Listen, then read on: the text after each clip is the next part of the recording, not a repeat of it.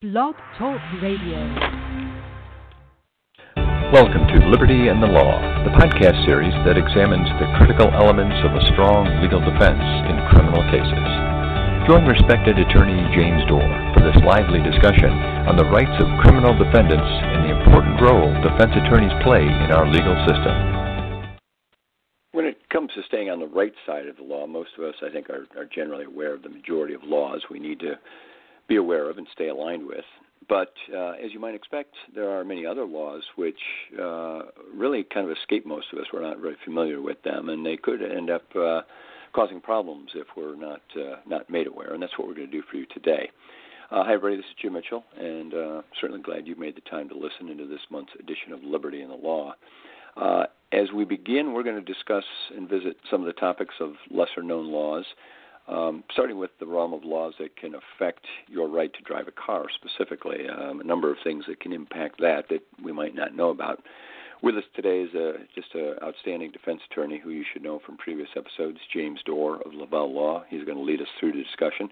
Good morning, James. How are you doing? Morning, Jim. How are you? This should be an interesting show today.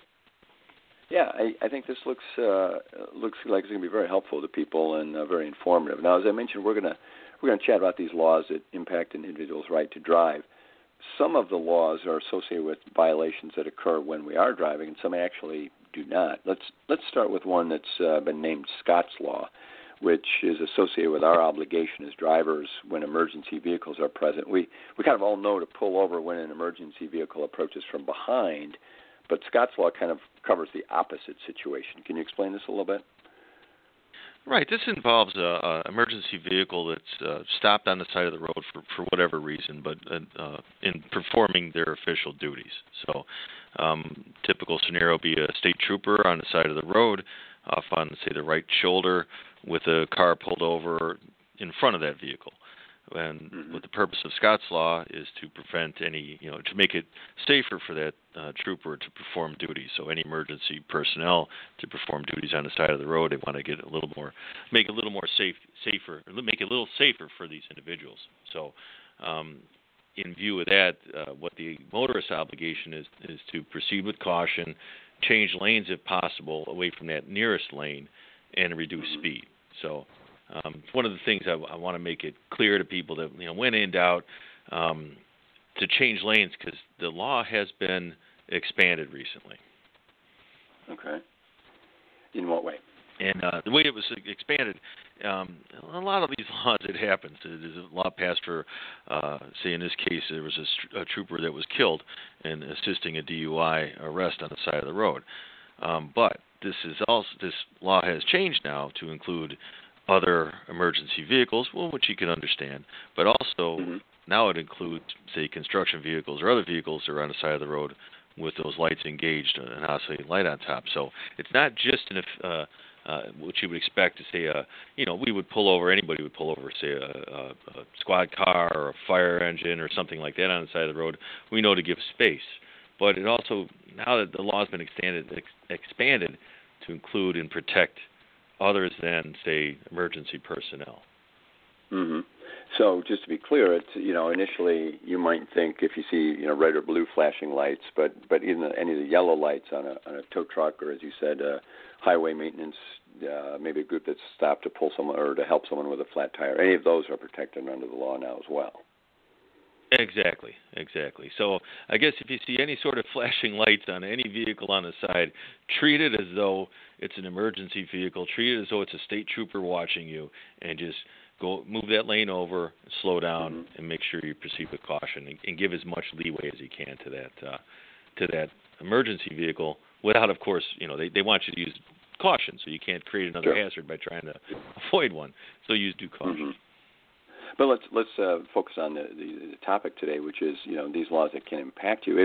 If and this isn't just a courtesy at this point, this is a law. So if you don't do this and you're found in violation, what's the ramification to a driver? Oh, it's possible suspension of driving privileges. So I think any of these provisions we're discussing today. Secretary of State has discretion to either suspend or revoke a driver's license. So, not getting too technical, I just want to point out these all the offenses we're talking about today, whether or not they occur when you're driving, they can impact your ability or privilege to drive, and that's why I want to point it out. Just to be careful, because this show is to talk to, other than say a lot of my clients or some of my clients are more experienced with the criminal justice system. This is more for people that have no idea that these laws exist or can impact their ability to drive. When people have had absolutely no traffic history or anything like that, they're often shocked by how strict some of these provisions are. Sure. Now, while we're out driving, I know we've all experienced that moment when we're passed on the roadway by someone really not just speeding, but really doing so at an excessive rate. Can be very alarming. Now, if that person is stopped, do penalties rise based on how fast that driver is going when they're pulled over? Well, the interesting thing about the speeding tickets now, in the old days, people would get court supervision, and a speeding ticket wasn't really deemed that egregious of a violation. But recently, and this is, say, the past 10 years, the legislature here in Illinois has taken steps to provide excessive speed. Aggravated speeding would be considered a misdemeanor offense. So it originally started off with 40 or more over the speed limit would be considered a Class A misdemeanor if it was charged like that. That 40 has been reduced to 35, and that would be a Class A misdemeanor for 35 and above. And now anything 26 or higher can be considered a misdemeanor offense. So 26 to 34 over would be considered a Class B misdemeanor. So a little lesser grade than, say, the Class A misdemeanor, but very serious and still involves possible suspension of driving privileges depending on how these land on your abstract. So it's just something I want to point out to people, that 26 over, so you're looking at 81 miles per hour in a 51 zone, that you're looking at, 81, that you're looking at possible misdemeanor charges. So just want to put that out there to help people know that speeding tickets are being treated more seriously than they had been in the past. And quickly, with regard to speeding, is there any consideration in the penalty for where the speeding infraction took place in terms of different types of roadways or areas that you might be caught in? Sure. With the Class B speeding ticket, aggravated speeding, that's the 26 to 34 range. There are some provisions for courts to find in favor of the defendant and grant court supervision, provided it was not in an urban area, in a more of a rural section. So there's some other fine points to that law because they were pretty serious. I mean, a lot of people were complaining about this, so they had to make some changes in the law to allow for supervision, so a judge would not have to impose a conviction. Okay, on the Class A speeders, there's no supervision available. So upon a finding of guilt or an entry of a guilty plea, you're looking at a conviction for a Class A misdemeanor for speeding. So somebody had otherwise no criminal history whatsoever, even no traffic history whatsoever, can end up with a conviction on their record. Each month on Liberty and Law, we discuss topics related to criminal defense. We rely on the knowledge and really more than 2 decades of experience of defense attorney James Dorr. He conducts his defense practice at Lavelle Law, and their website, lavelllaw.com, is where you can find some articles James has authored and all of our past podcasts from this series. And you can also find out about his profile and read about some of the professional recognition that James has received for his work in criminal defense. Now, some of that is related to DUI defense, and we talked about DUI infractions in the past. Let's go back to that a little bit, and help me if I make sure I understand this correctly, that DUI charges can actually be more severe if the driver does not have an insurance card or insurance coverage at the time of the arrest. Is that correct? That's correct. I think this is more of a public safety move on the part of the legislature to make sure people have insurance on their vehicles. And one of the ways that they make the DUI statute a little harsher would be to increase the penalties and actually increase the charge over somebody who's driving under the influence of alcohol and at the same time has no liability insurance. So charge of aggravated driving under the influence of alcohol is just, you get your similar offense, your same elements in the DUI charge, but if there's one additional factor, that being you were uninsured driver, that can put you squarely in a felony courtroom. So again, the same scenario, a person with no criminal history whatsoever, even no traffic history whatsoever, if they let their insurance card lapse, say one day, and they get pulled over for that DUI, on that day it's lapsed, they are potentially facing felony charges. And, if you get stopped for a brake light being out, sometimes you can get that light fixed, and by the time you get back to court, show that it was fixed, and have the charge dismissed. Is that an option here? If you say, look, I didn't have insurance when I was stopped, but I've got it now, does that help in this circumstance at all? It doesn't. It will not take care of the charges. It will not be a reason to have charges, say, dismissed. But it's certainly a mitigating factor that a state's attorney, a prosecuting authority, could take into account when deciding which charges to bring. So a lot of times, sometimes prosecutors will use their discretion and say that scenario where an insurance card has been expired for, say, 1 or 2 days. They could take that into account and decide not to bring felony charges.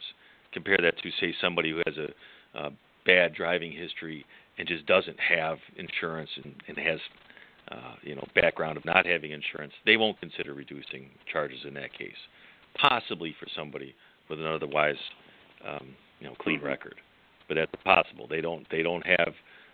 They're not required to dismiss those charges. So again, it's one of those things that you're better off having it. If you get it just a little bit after the fact, certainly point that out to your lawyer. It's something that could be used in negotiations with the state's attorney's office, and part of that plea negotiating process that we talked about in the past.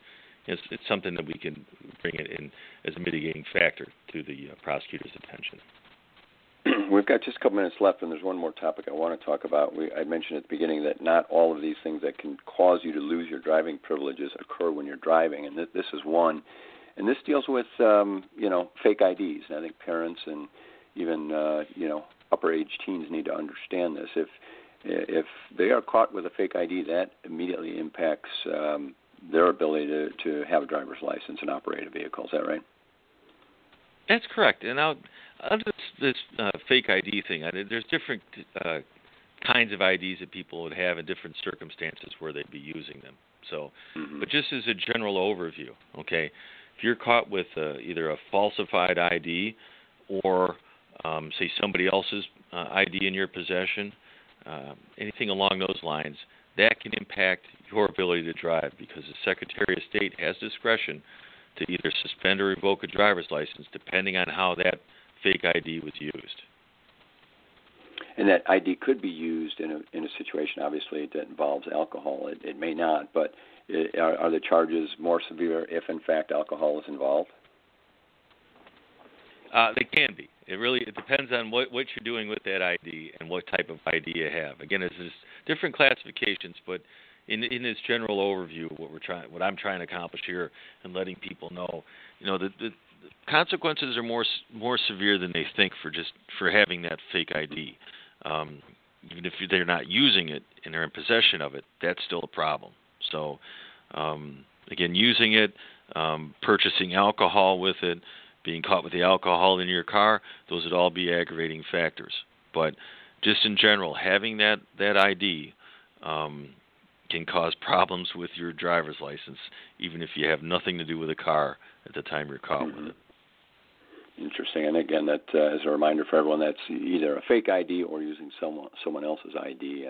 Both very substantial concerns. So, we certainly covered a lot of ground. I want to thank James Dorr for being here with us today. And this is very insightful and helpful to people to make sure that they understand the ramifications and the fact that they could lose driving privileges for any number of different offenses. So my thanks to James, and appreciate him being here today. We also thank you for joining us and listening in. You can reach out to James at 847-705-7555 or visit lavalllaw.com. He's always available to answer your criminal defense questions. And I look forward to chatting with him again in the weeks ahead and having you join us for those conversations.